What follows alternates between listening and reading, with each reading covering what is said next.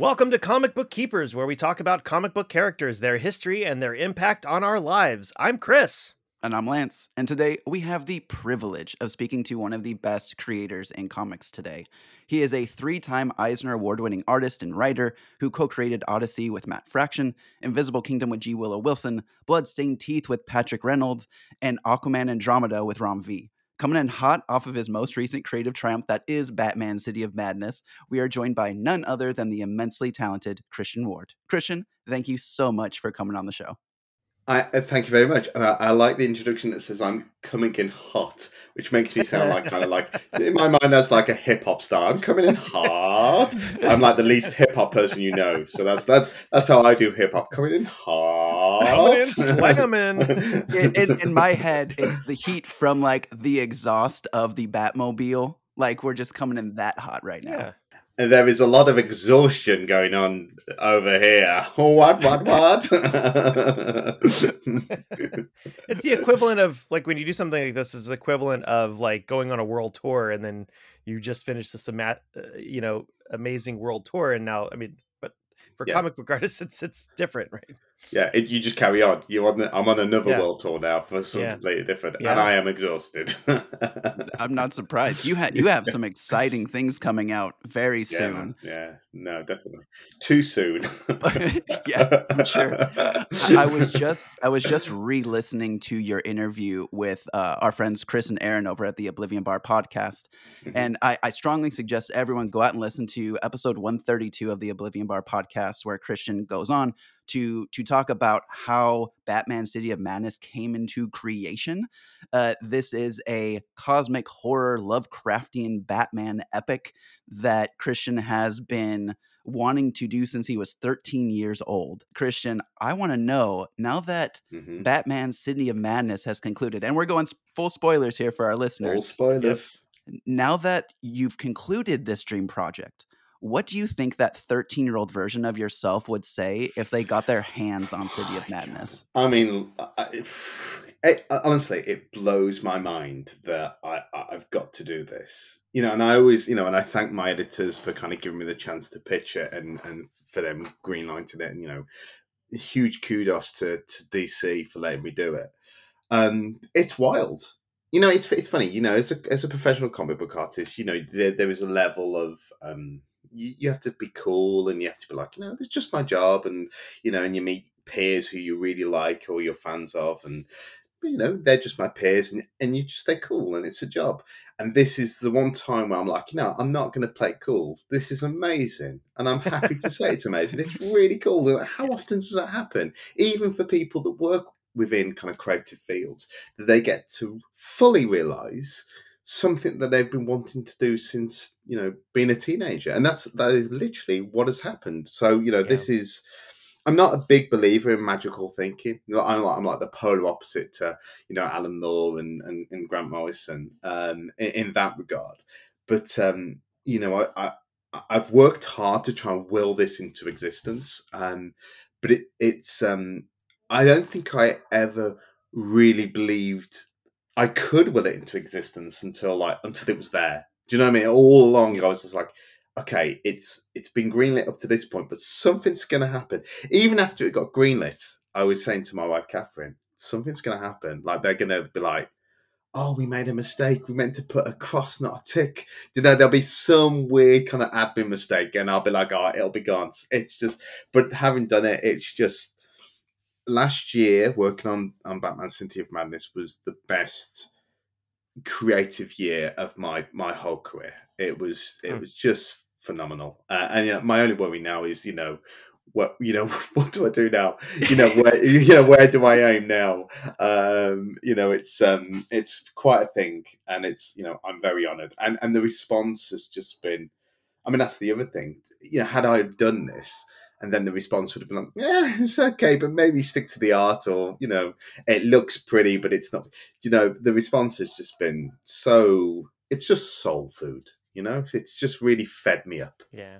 Yeah, I'm sure it was on almost every single Comic Book Podcast Best of the Year book. I mean, that cost me a lot of money in bribery. That was a lot. The bank account was down, but the positivity and the good vibes were up. I bought it all.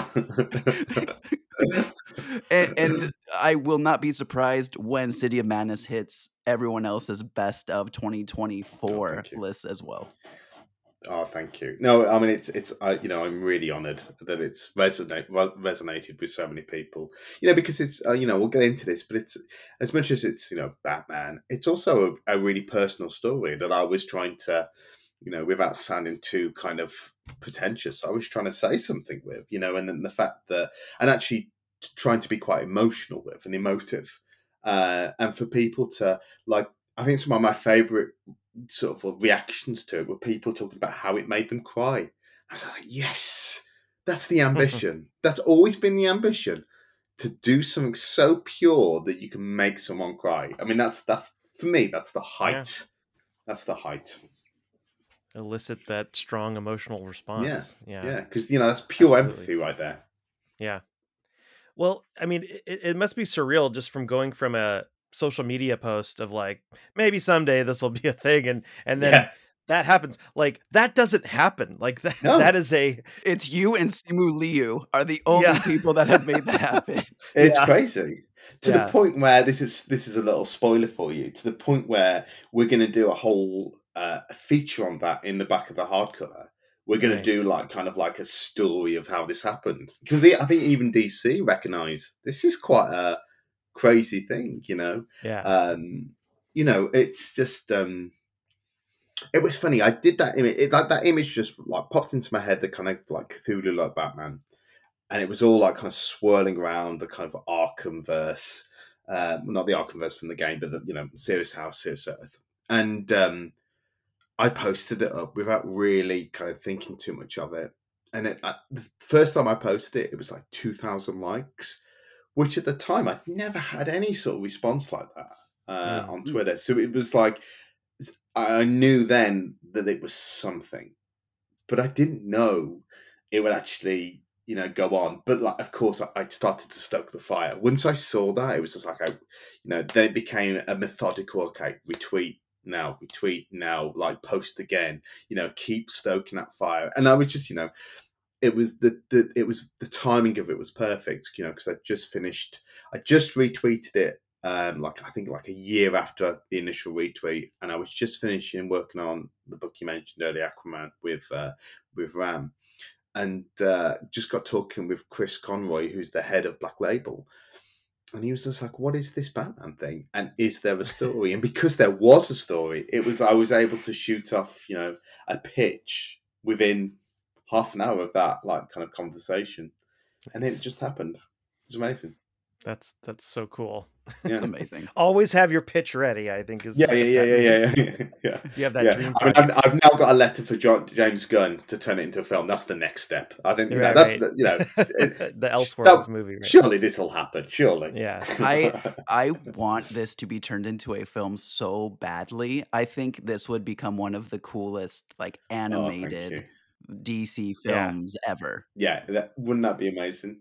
Wouldn't that be cool? Who knows? Who knows? What I'm after I'm after a toy. I want a Batman Below toy. That's what I really want. Sure.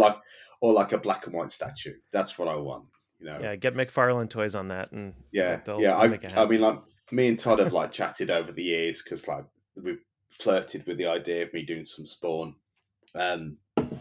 There you go. You got an exclusive there. Yeah. Nothing definite, but we've talked about it. Your work on Spawn would be crazy. That'd be pretty cool, wouldn't it? And actually, it was really cool. I sent him, and this was a while ago now. I sent him kind of a pitch of what I would do, and and it was really cool, because he basically very graciously kind of said no to it, but not. It was no, but come back with something else. But he kind of said no because it was too far out there. I was just like, yes. I mean, imagine that, pitching something that was too far out there for Nod. I was like, amazing. Fun, but with tentacles coming out of his yeah, it was the same thing basically. And I sent him a cheeky email when the first issue came out. I was like, oh, just in case you're looking for any new toys. But he never replied, so I don't know. But one Nice. day, maybe one day. Well, you mentioned with the editors of Black Label, how is that different working with them? Is it more creative freedom because it's kind Yeah. of a little bit, out of the continuity, or I mean, there's some continuity that's tied with previous things like Arkham Asylum, but Court of Owls. how is that creative freedom? Yeah, it's endless. It's endless. It's more akin to doing a create your own book. It's your baby. Oh, yeah. It's like your baby, but with their toys. I mean, the only thing that you really need to adhere to is like it was just about kind of like having kind of like the level of horror and violence balanced. I couldn't go too far, but I didn't. I'm not really a kind of like gory horror guy.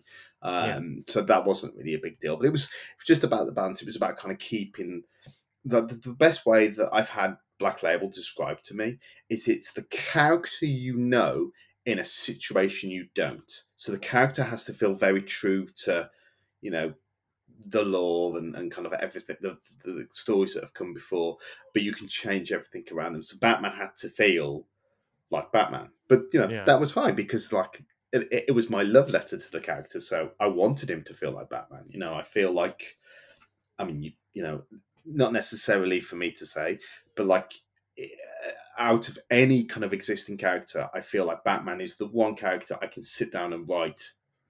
Like I could write Batman forever. I don't know if I'll get a chance again, but I could write him forever because I just, he's the character I grew up with. I love him. I want him to be my dad, and it's just, it's. So that means you want to be Robin? Maybe Damien. I want to be Damien. There you go. I want to be Yeah, a blood. It was funny. I was at New York Comic Con, and I've got a real soft spot for Damien. And I was on the Batman panel. At the end of the panel, there was like a silly kind of like just like jokey kind of like, who's your favorite Robin?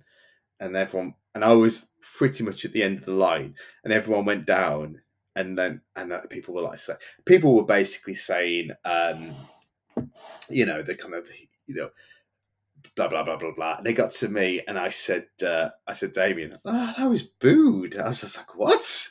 Did people not like Damien? I was actually booed. I was like, boo, boo. What year was that? This year, just gone. What? I know. I thought that makes people, sense to me. I thought people liked Damien, but Damien's awesome. Super Sons is incredible. Yeah, I'm a big Damien fan, and I love the whole Grant Morrison mythology of kind of like Damien in the future as Batman. I mean, that would be, to get something to do with that character next would be sweet. It's time to manifest that on social media. Oh, it's begun already. well, Batman City of Madness has been called a spiritual successor to Arkham Asylum, A Serious House on Serious Earth, from Grant Morrison and Dave McKean. What details brought over from Arkham Asylum, which you expounded on in City of Madness, might go unnoticed upon an initial read-through, or something in particular that you really grasped onto and wanted to highlight in City of Madness? I mean, it was important that the house was in there, that the Serious House was in there, and that's, what I didn't want to do is it couldn't be a retread. So I didn't want it to be Batman's in Arkham Asylum and he can't get out. It was very important that it wasn't that. But in essence, the kind of the core concept of it was kind of like, what if Arkham was Gotham and it had become the whole of Gotham? So really, when he goes to Gotham Below, it's very much Arkham, which is why when they get to Arkham, it's empty. So it was very much about having that at the heart of the story, and then at the heart of that, it's about kind of Amadeus Arkham and his family, and then bringing in obviously Martin Mad Dog features in both stories, and the murder of the daughter and the wife features in both stories, and he's almost identical in both stories. The only change I added there was obviously I added an extra child being Arthur Arkham. So there was that, and obviously we have the Doctor from Arkham Asylum. He's the same Doctor that shows Batman around in the first issue. So there's lots of kind of like people that have read Arkham Asylum. There's lots of things there that you can kind of pick up on it. Oh, it's that. There's that connection. There's that connection. There's that connection. But beyond that, it was also about mirroring the kind of the thing that I really loved about Arkham Asylum when I read it, and how it kind of changed me as a comic book reader. Bearing in mind, I read it when I was like 13, was that this psychological depth to it, and these characters were presented both kind of like visually realistically, but also emotionally very realistically, and the kind of the journey of the soul that Batman does, and the journey of the soul that Harvey does. That's very much in the background of Arkham Asylum, but is a really key feature. We end the whole story with him, and he's the only character really that has an arc in Arkham Asylum, Serious House, Serious Earth. And so it was really important. It had to have Harvey as a kind of emotional backbone, and it had to feature the house, and it had to feature the Arkhams. I mean, when I read Serious House, I felt like there was this deeper, terrifying magic in the world. That scene where Arkham kind of loses his mind and he's scratching on the floor, and it's almost kind of these occult markings that he makes. I mean, I really kind of took that quite literally and was like, okay, well, let's go there, because there's definitely hints of something much darker and older, and it was, it wasn't hard to kind of build on top of that. That book is my foundation, and without that book, this story wouldn't work. So always sort of like with lots of respect, tipping my hat to Grant and Dave. I say that like I know them. Always tipping my hat to their work on that amazing book, and likewise to Scott and Greg for the Court of Owls. And bringing those characters into the same world. And it's about kind of treating them with respect, and but also trying to put your own spin and take the story to where you want to take it to sort of hopefully make it personal to you. I have a really interesting experience reading City of Madness, in the fact that I read City of Madness first and then read Arkham Asylum. Oh, interesting. When I was reading through Arkham Asylum for the first time, I was looking for things that you might have drawn from and brought over. And one thing that caught my eye was in one of the panels, just in the text, it says, "Until the night in 1901, when I first caught a glimpse of the other world, the world on the dark side." There's the below right there. There's all these hints. If this was written out of order, if Arkham Asylum was written after City of Madness, there's all these elements that you see that City of Madness does that can be drawn from. But the fact that it's the other way around, it's so cool going back through and rereading Arkham Asylum now to see where you've pulled these elements, because it's so apparent, like you mentioned, like the occult writings that are on the ground from Amadeus Arkham. It makes you feel like Arkham Asylum was so sinister that you didn't see the depth of how dark it really was until you read City of Madness. Yeah, because it reads like a cosmic horror. Absolutely. It really does. Yeah. Like it almost feels Arkham, City of Madness it kind of almost felt too easy, like almost too obvious. Like, why hasn't someone done this before? It was, I mean, and it was amazing. Like I've got 2 copies of the book. In fact, I might even have 3 copies of the book. And I've got like a reading copy, and I've got like the 20th anniversary one that you can see behind me there. And I'd have it on the side, both when I was writing the script. So I wrote all the script first before I started drawing it. So issues 1 through to 3. And then I started drawing, because I really wanted to make sure that I had everything. But it was always about going back to that text. That was the Bible, going back to it, and rereading it, and then sprinkling all the clues throughout, so that it felt like it had to feel like a kind of like a continuation, but also like a love letter to the book. I mean, I couldn't quite have the arrogance of saying it's a direct sequel, because I think the only person that could make a direct sequel would be Grant and Dave. So that's why I always kind of refer to it as a spiritual sequel. But the idea that you went back and read it after my book and saw those clues, that's wonderful. That's really cool. Yeah, I had an absolute blast. Cool. That's cool. Well, my work here is done. Goodbye, gentlemen. We figured it out. Yeah. Deep dive done.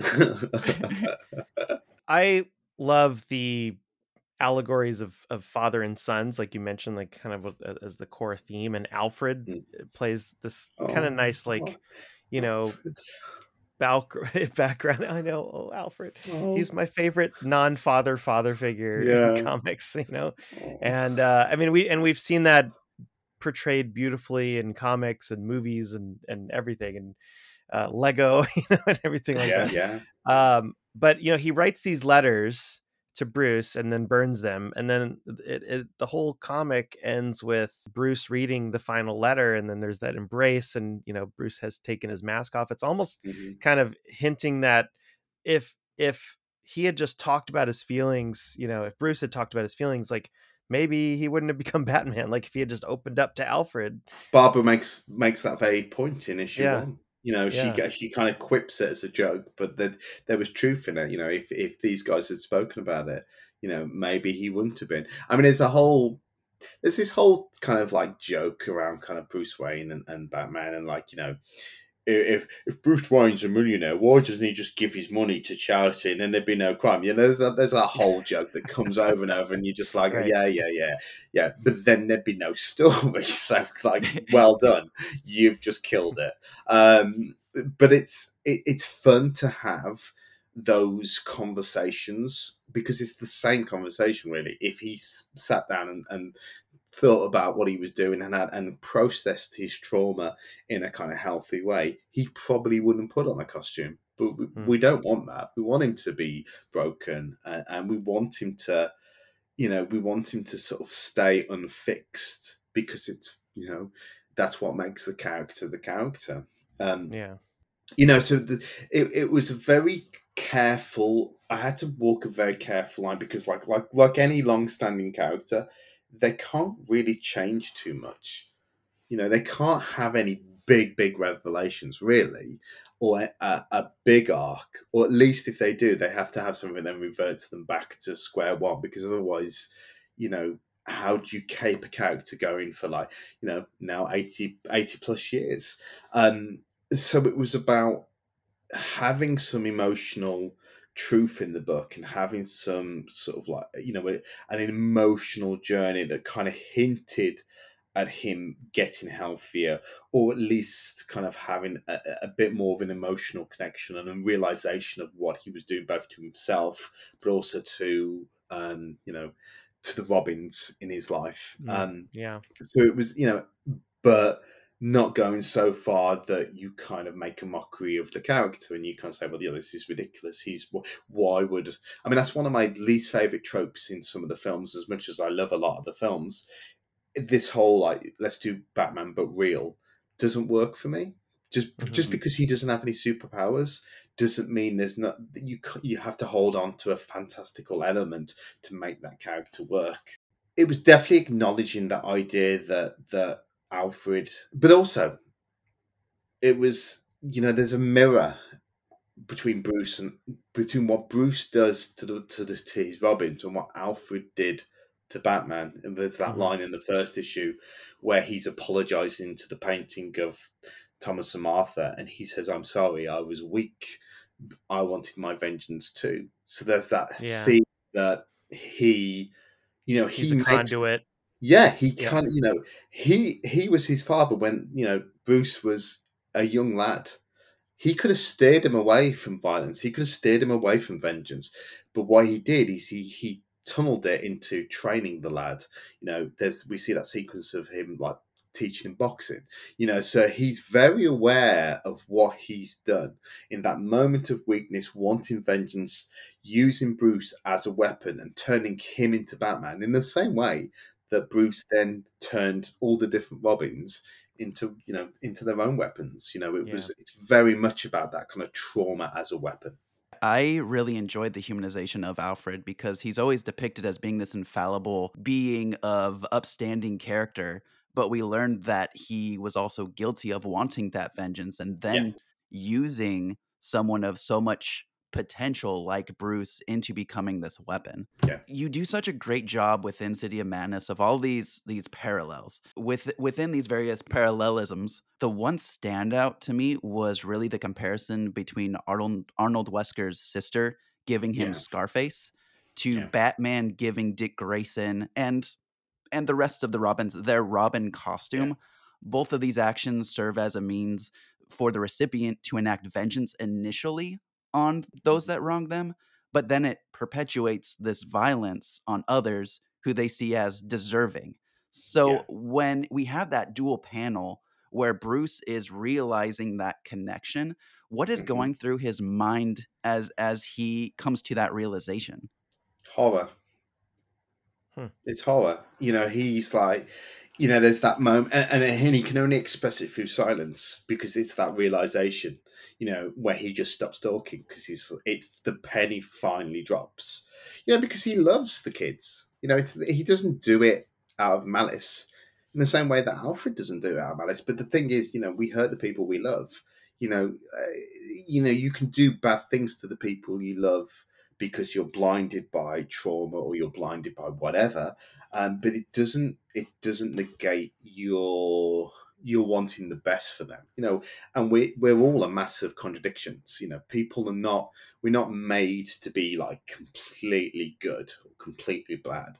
We are all grey with just a little bit of good and a little bit we've all done something or whatever.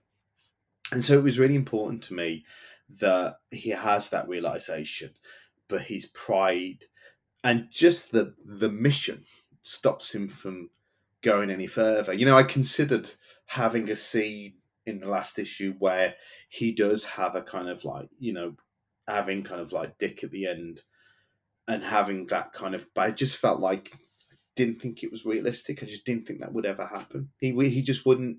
He wouldn't do that. Because the thing with Alfred, it's Alfred that instigates that thing, and he almost turns Bruce back into a child on that last page. And I don't know Yes. if you noticed it, but I mirrored the hug with Giovanni. So with Giovanni, it's mirrored. So basically, Batman Bruce is hugging Giovanni and holds him, and I've mirrored his pose. So it basically inverts it, not perfectly, but just enough to show that it's Bruce being the child. He's the one being held by the adult, being that Alfred. And to me, that felt realistic because the arc there is not necessarily about Bruce. It's not about Batman. The arc was about Alfred. It was about Alfred having a little bit of redemption and having a little bit of like, letting all these emotions out. For Batman, he's always, he can have these realizations, but I always think it's important that he couldn't let himself be completely like, I'm sorry, I've done this to you. He can think that and he can know that. And there might be things that he does that show it, but it would always be silently and it would always be stoically. Yeah, because if he does acknowledge that, then it's this domino effect of does it topple everything that he has Exactly. And created as this exactly. protector of the city? And at this point, the mission is too important. Yeah. And a side note, Wesker making a puppet out of his own hand and speaking in tongues is probably one of the most nightmare fuel inducing things I've ever seen. Yeah, it's creepy. It's so Oh, creepy. I love doing that panel. That was just like, yeah, baby. that little bit of flesh, and then when Haas came back with his letters, and he actually had it wrapping around his hand, I was just like, "There's a reason why you're the best letterer in the business." Nice. Yeah, really Yeah, cool. that was great. We've mentioned Harvey is so awesome in this whole thing, and just his pivotal role that he has in the storyline, and his relationship with Bruce is simultaneously heartwarming and very tragic. It's with his dissociative identity disorder, we have the good and the bad personas with Harvey above. And what would you consider Harvey below's persona to be, and does he have multiple personalities within him that we didn't see, or that if we had time you would like explore further? Well, here's the thing that my thinking. The Harvey Below is cured. Yeah. He's cured. And I felt that was quite interesting. Like, I really like the idea that all the characters in Gotham Below are these twisted versions of the Rogues Gallery. But there's a logical reason why he was cured, and I can tell you what it is if you would like. Yes, please. Because Bruce Wayne, and obviously people that have read it know this now. Bruce Wayne Below is not Batman in Gotham Below, and so he had a Yeah. friend. He had a friend, and his friend wasn't trying to punch him all the time, so he healed because he had that person that helped him, and that's why and that's why he passes it on. Like, he has this, he's just like, this man helped me, and I'm now cured and I'm now okay. But he has this connection with his counterpart in Gotham Above, and it's all about like wanting to kind of like pass that. He has a debt that he feels like he needs to pay after Bruce Below is killed. He feels like he needs to do something to, and there's a tremendous amount of guilt that he wasn't able to save him, which is kind of why he has that scene where he apologizes when Batman gets attacked, and he says, "I'm sorry, I was scared." He's not necessarily talking about when Batman was attacked. That's really just, it's coming out like he wasn't able to protect his friend, and so a lot Yeah. of this is about him. Okay, I need to do something now, to be okay. And it is hugely so. He knows that Gotham Below isn't going to be for much longer, or is it? But yeah, so it's his story is kind of hinted at. There are clues in there about like why he's healed, and like why, because he only ever, like, whereas Harvey has Harvey and Bad Harvey, and there's the two distinctive speech bubbles. There's only ever one speech bubble Mm-hmm. well, I was calling him Third Face, because he's got a third of his face gone. So that he only has one speech bubble because he's just one person now. He's just Harvey. He's just Harvey. I didn't even make that realization that he was talking about not being able to protect Bruce Below. That Yeah. makes it even more heartbreaking. Yeah. That entire situation. Oh, there's the tear that almost comes to my eye. Thinking about that. Yeah. Well, you just brought it up. There's that reveal later in the story where we see that Bruce Wayne from Below is dead. He's Yeah. been killed by Batman Below, and Mhm. because he came to help Harvey because they were friends. Mhm. And Harvey reveals that Amadeus Arkham wanted to save Face more than save his son. Mhm. And so he got into the occult, which we've also mentioned, trying to find a cure. But that entity that he communed with, tricked him and left only a copy of Arthur while his real son was taken below. Mhm. That's when we learned that it was Arthur's pain that would feed this entity below, and in return, Arthur's body was kept alive. Then the trauma began to fade. So this entity then started to build the boy's world around him, creating Gotham Below to the point where the world needed a protector. So Mhm. the quote that you have in here is, and I think it is absolutely brilliant, is a city built for Batman, a Batman built for a city, a never-ending trauma machine. Yeah. What a weird Lovecraftian Yeah. labyrinth, Yeah. Yeah. What do you want readers to take away from the extreme version of Gotham Below and its twisted reflection on Gotham Above? Well, it's like, I'm obviously talking about Gotham. It's a critique on the Batman we know, and that idea of, and this is like, Dick has this conversation with Alfred in issue 2. He says, would this happen if we didn't put on these costumes? There's that kind of like conversation about are we the reason why this keeps happening? And that's not new. That's even Nolan's Batman's Begin ends with that idea of escalation. But I think it's more interesting than escalation. I think it has a weird circular thing, like where it becomes a snake eating its own tail, and we don't know where it began. It's a real chicken and the egg, and so it was a way of being able to be quite literal with that within Gotham Below, and that idea of this thing creating a Batman for the city so that it could just, in many ways, we are that entity. We are enjoying the trauma of Gotham. We are the ones being fed by Gotham, as its readers. And this thing was keeping that story going and feeding from the trauma of it. Love that. the city is created around him. That's awesome. So you have somehow made the Court of Owls even more sinister than it originally was depicted. Harvey Below tells Batman that as Gotham Below grew, the society that formed needed leaders, and this resulted in the Court of Owls being formed as they wanted to become more than their above counterparts. So they wanted, and this is a quote, to be powerful and worshipped, and then left to find a place that they could shape, so they made Gotham above their new home. So does that mean that the Court of Owls killed their above counterparts to take their place? Okay, so I have something really cool to tell you about this. And I Yes. tried to find a way to put it in the comic, but there was no way of kind of putting it in that wouldn't kill the kind of the momentum of it. And I was just like, it doesn't need to be there. If someone sits down and really thinks about it, they might kind of come up with it. So, like, there is no Court of Owls in the above.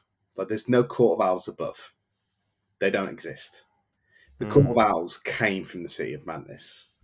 So they came from there. But here's where it gets cool. They did not wear masks in Gotham Below because they didn't have to. So why would they wear masks in Gotham Above? Well, they wore masks because somewhere in Gotham Above, their doppelgangers were walking around. So they had to wear masks so their copies wouldn't be seen. So they basically, when they entered Gotham, they knew there was a version of them already in Gotham, and that's why they wore the masks, so they could hide completely in. So there will be versions of the Court of Owls walking around in. Well, there won't be anymore because they'll have died natural deaths, but there would have been copies of every single one of those kind of like court members walking around in Gotham, and they were this secret cabal with these masks, so nobody knew it was them. So you've got also, if I ever kind of do more story, there's the whole thing of like, well, what happens if one court member actually saw its human counterpart? What would happen then? And you've got this whole, like, you'd have a really lovely dynamic of who's the copy, who's the, there's a whole load of other stories you could do with that. But that was the idea. So that the Court of Owls are actually from Gotham Below, and the reason why they wear masks is that they're not discovered by their kind of human counterparts, or revealed by their human counterparts. That's amazing. With these entities coming from below, is there like prolonged life because of where they're coming from? So then they're just able to exist? They're not human. They're things made by an entity. So I really love that idea of they're this thing that just quietly exists in Gotham, that kind of like it's bigger and older than Gotham. I mean, I love that stuff. It's really cool. It's really cool. I almost did a swear word then. Yeah.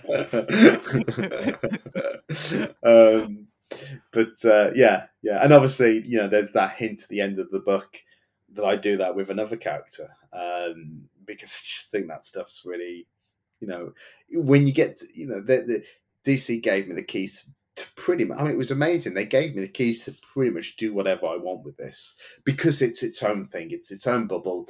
There's been speculation on social media and the kind of like forums and stuff, whether this will have any ramifications in the main DC, and it won't, because it's its own thing. So I can be as wild and as out there as I like, without worrying about kind of like ruining anyone else's toys, because it's just my story and it's contained. You know, whether I get to continue that story within that world, it remains to be seen, but I hope so. I think it'd be really cool. I will be shocked if we do not get to see a return to this world. And because you just brought it up, the big reveal Yeah. at the end of the storyline is as Alfred is contemplating, well, whatever happened to the copy of Arthur that was brought to Gotham Above? And then we see the paneling of the Joker. I mean, that could just be a coincidence, though, couldn't it? Could just be a coincidence. Absolute coincidence. I mean, maybe we should ask the creator what they intended. Yeah, is he around? I mean, look. I mean, you know, it was too. I mean, I think kind of like the Joker exists in this realm of kind of like unknown, and so I don't want to be categorically this is what it is, but you know, he's such a larger than life character. He's a character that defies any kind of logical sense. To me, he always works best as a kind of dark force rather than a man who lost his way. And so I kind of wanted to kind of wink at that, you know. But obviously, you know, and I love the idea of the Joker being a kind of mirror of Batman. And for him potentially to be a copy of a boy that lost his parents is quite interesting. And you know, and that copy, if that's what it is, you know, he would have gone a whole life in Gotham before he became the Joker. So there's still, who knows, you know, there's still a lot going on there. But it was just too tantalizing to do, and I don't think you can do a story that kind of is a spiritual sequel to Arkham Asylum, Serious House, Serious Earth without the Joker. You know, he had to feature in it somewhere. I didn't want him to overtake it. I didn't want him to be the main feature. But it had to have a real emotional impact at the end, a real kind of like as much as of a gut punch as I could do. You know, lots of people complain that the character's overused, but regardless of that, no one can deny his intrinsic kind of like entanglement with Batman, and that's really fascinating to me. Upon further examination, when I was rereading City of Madness to prepare for this interview, I started thinking about that duality between Joker and Batman, having Joker and Batman below be mirror versions of one another. So you have Arthur and his copy both becoming the opposite of one another. So like the two sides of the same coin. Exactly. How Joker is so much the other half of Batman's identity that it doesn't even matter that Bruce is not that Batman. There has still come into existence that other version despite Bruce's inconsequential existence. Well, I just love the idea that, like, you know, that there's an element of story there that kind of explains why he's so obsessed with Batman, because he sees himself in it, which he might not be able to even fully comprehend. You know, that's just, you know, it was just so, it just fit. It just fit, you know. And I think that's the thing. I think, you know, you have to be careful, and you have to really tread carefully when you're kind of like introducing big swing ideas, that they're not just there for shock factor. They're not just there for like, wow, like it had to make, as you say, you know, Lance, as you kind of reread it, it made sense to you.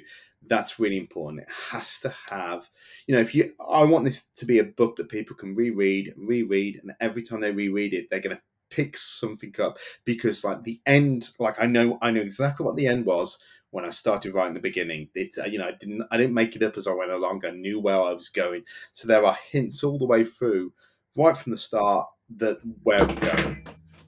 Whoa, easy there, Tiger. Oh, sorry. Gotham Below is trying to come up above.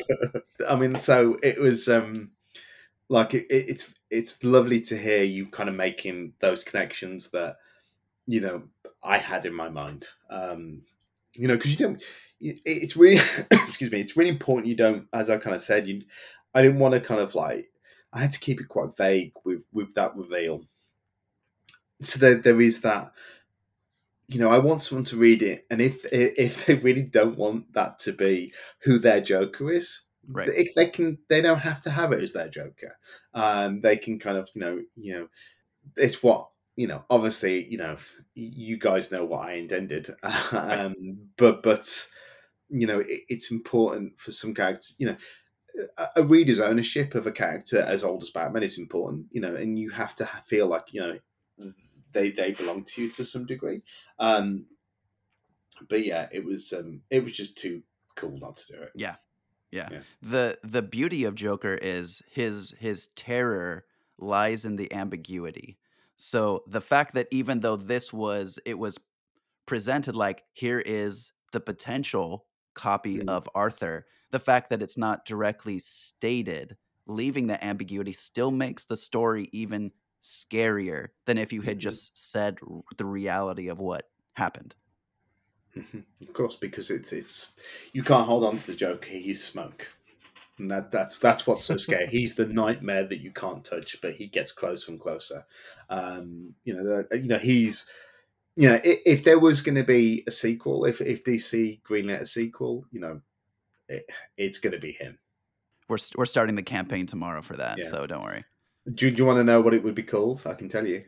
Yes, please. Prince of Madness. All in. Oh my gosh.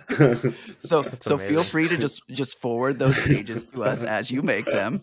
Like we won't share it anywhere. We're really good at keeping secrets. Yeah, so that's the working title.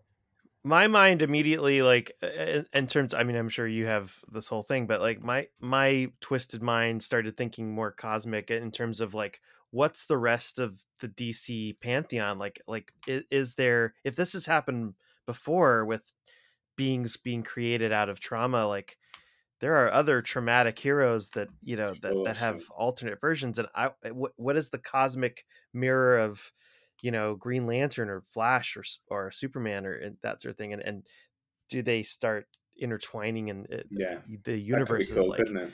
there's so many Yeah. fun things that you can play. I mean, this was just beautifully Gotham centric, but I started thinking about like, ooh, like what is the rest of Yeah, the cosmic universe? yeah, Yeah, that'd be really fun. yeah, that would be cool. But I mean, like, I'm a bad boy through and through. So, like, for Yeah, me, yeah. it would be definitely about kind of like, staying within that kind of that realm. I don't know. I don't think I'd be seen. I don't think we'd be seeing anyone else just yet. But who Yeah. knows? Who knows? Who knows? Who knows? I mean, because there's definitely a kind of like a bizarro-ness about Gotham Yeah. Below. So there's definitely a connection there, I think. Is Bizarro from the Below? That's interesting. So I have as an artist, I have a kind of a personal query. We've seen your struggles, can we say, about some of the art technology and things like that, and like you've used Photoshop and use a Wacom tablet and everything, Mm-hmm. and like what's the process like? I mean, assuming it all works, but like what's your art process like in terms of, is it strictly digital at this point? Is it do you lay down pencils and then scan it, or like? No. It's fully digital. I let analog go quite many years ago. I mean, like, I still do commissions and stuff. I mean, Yeah.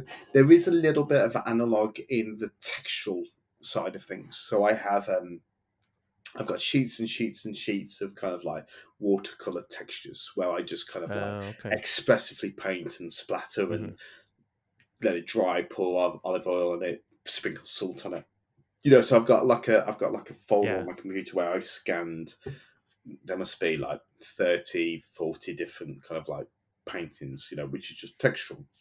And Yeah. then I will, they will be incorporated within the digital coloring to give that tension of, it's not fully digital. There's a little bit of kind of grit in there.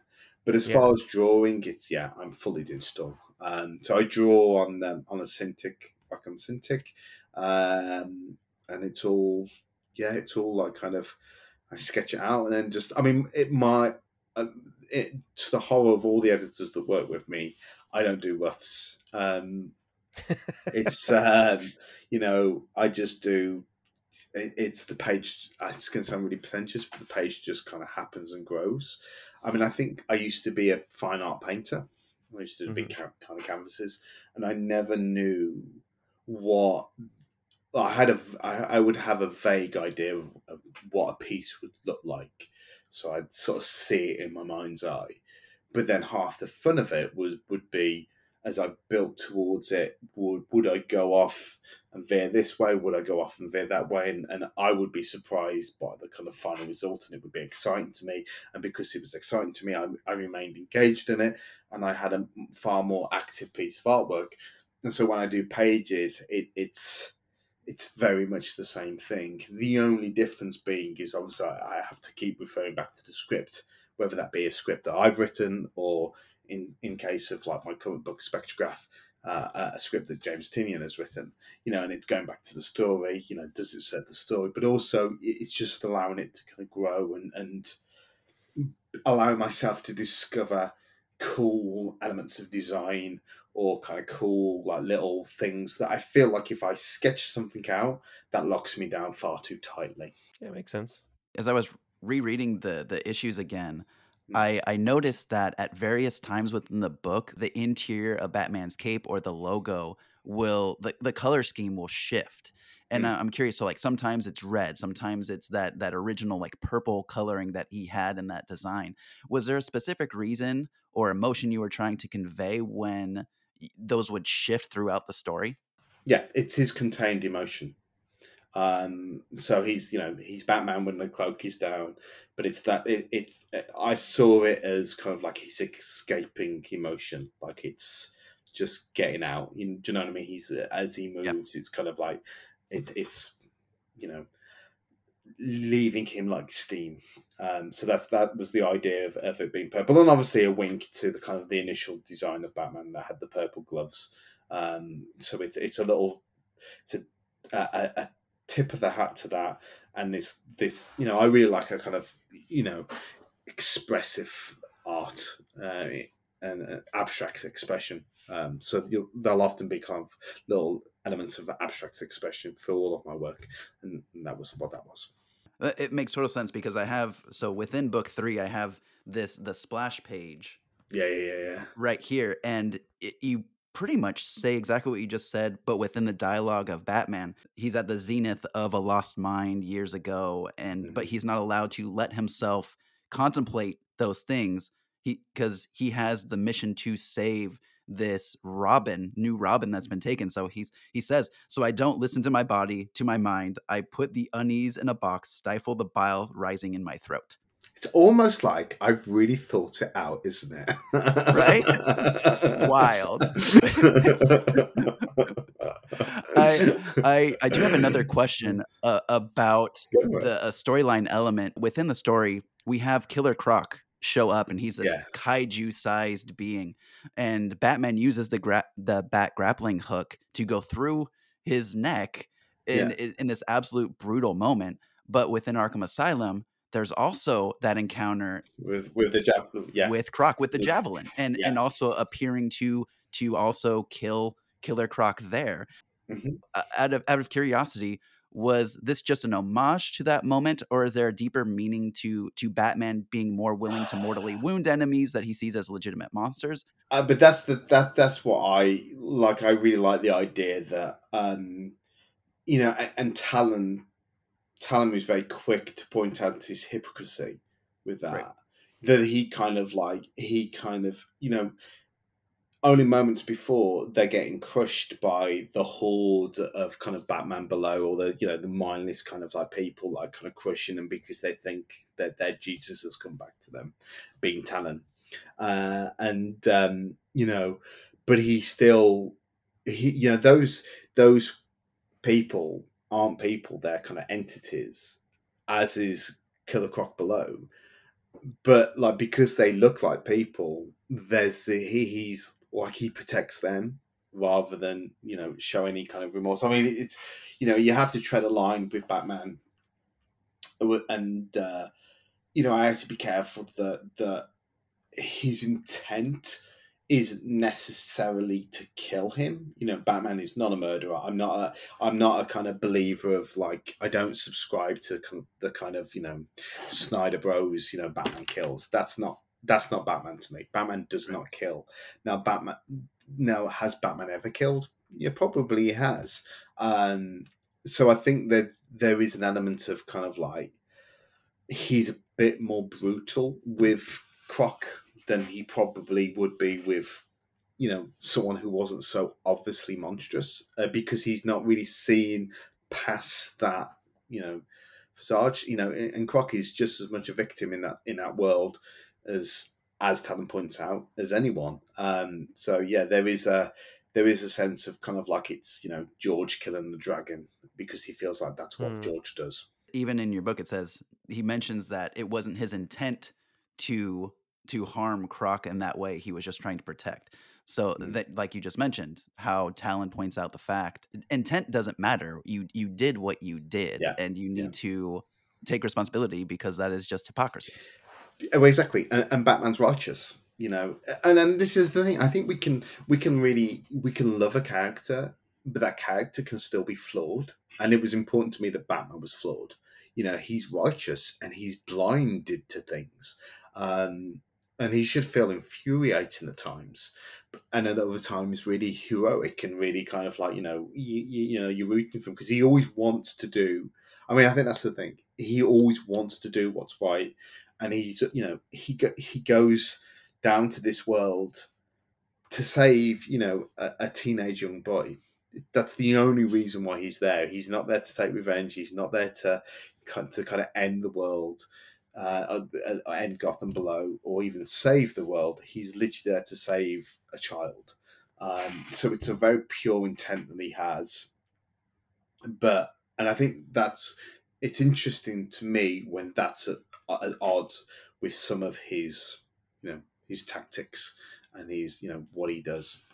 But yeah, so yeah, I mean, it's both a reference to Arkham Asylum, and also it was a really interesting way of me then kind of really examining how Batman is with all of his rogues, Clayface, Scarecrow, all the ones that don't quite fit the kind of, the more straight, human looking characters.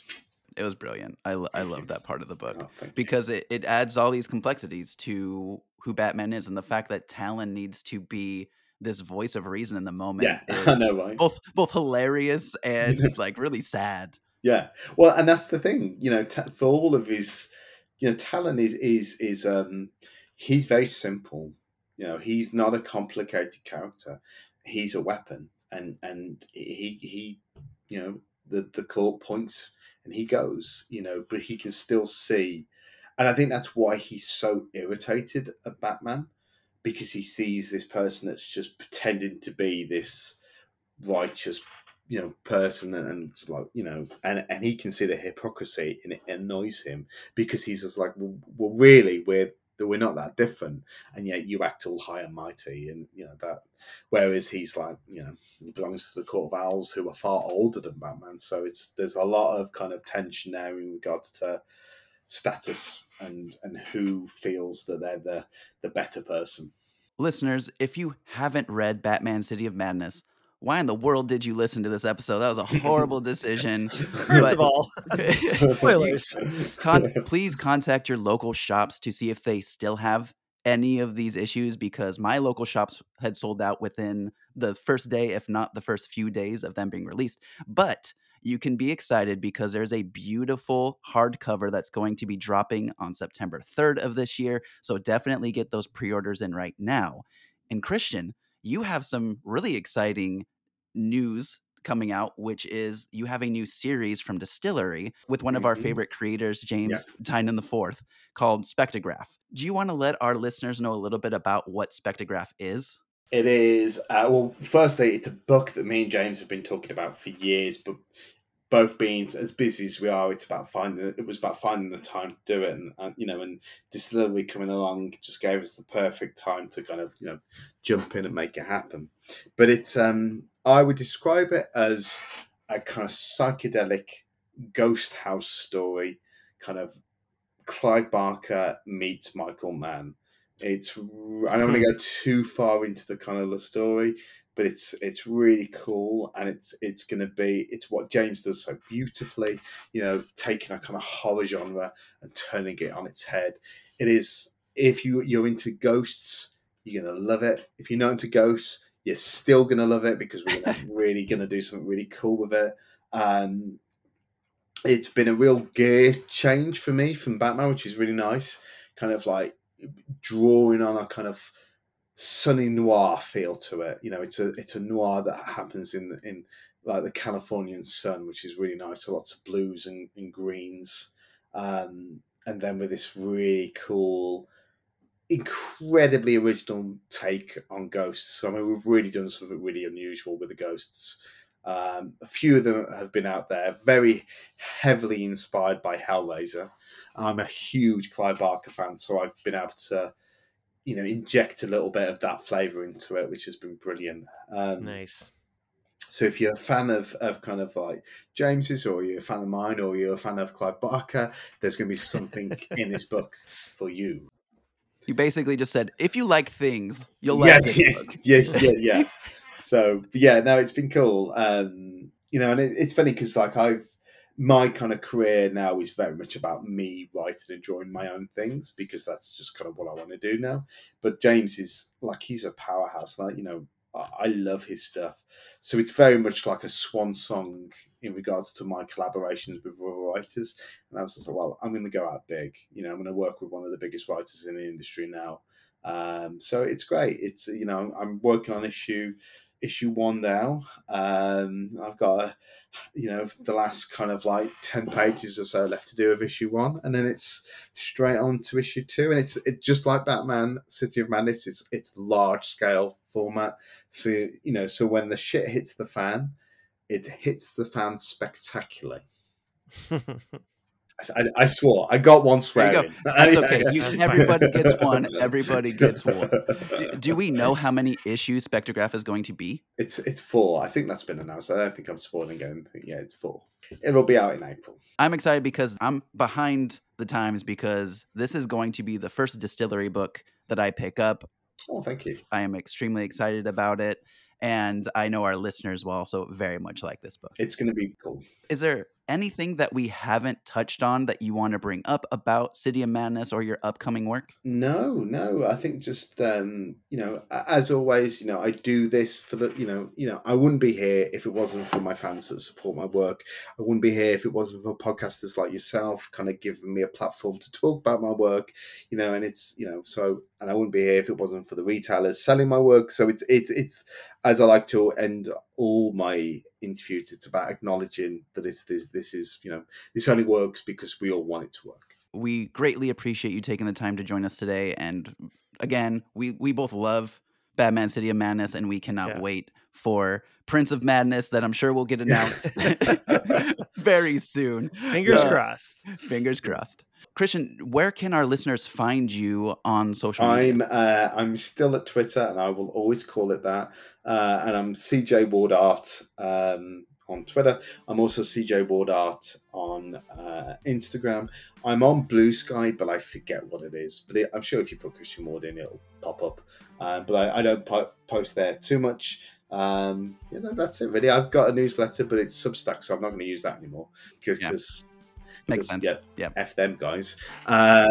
Understandably so. So unfortunately, I need to find a new home for a newsletter that I'll probably never send out, but that'll come. Well, it's time to close the book on Batman City of Madness. So until next time, this is Chris. And this is Lance. And this is Christian. Reminding you to keep your friends close, but your comic books closer.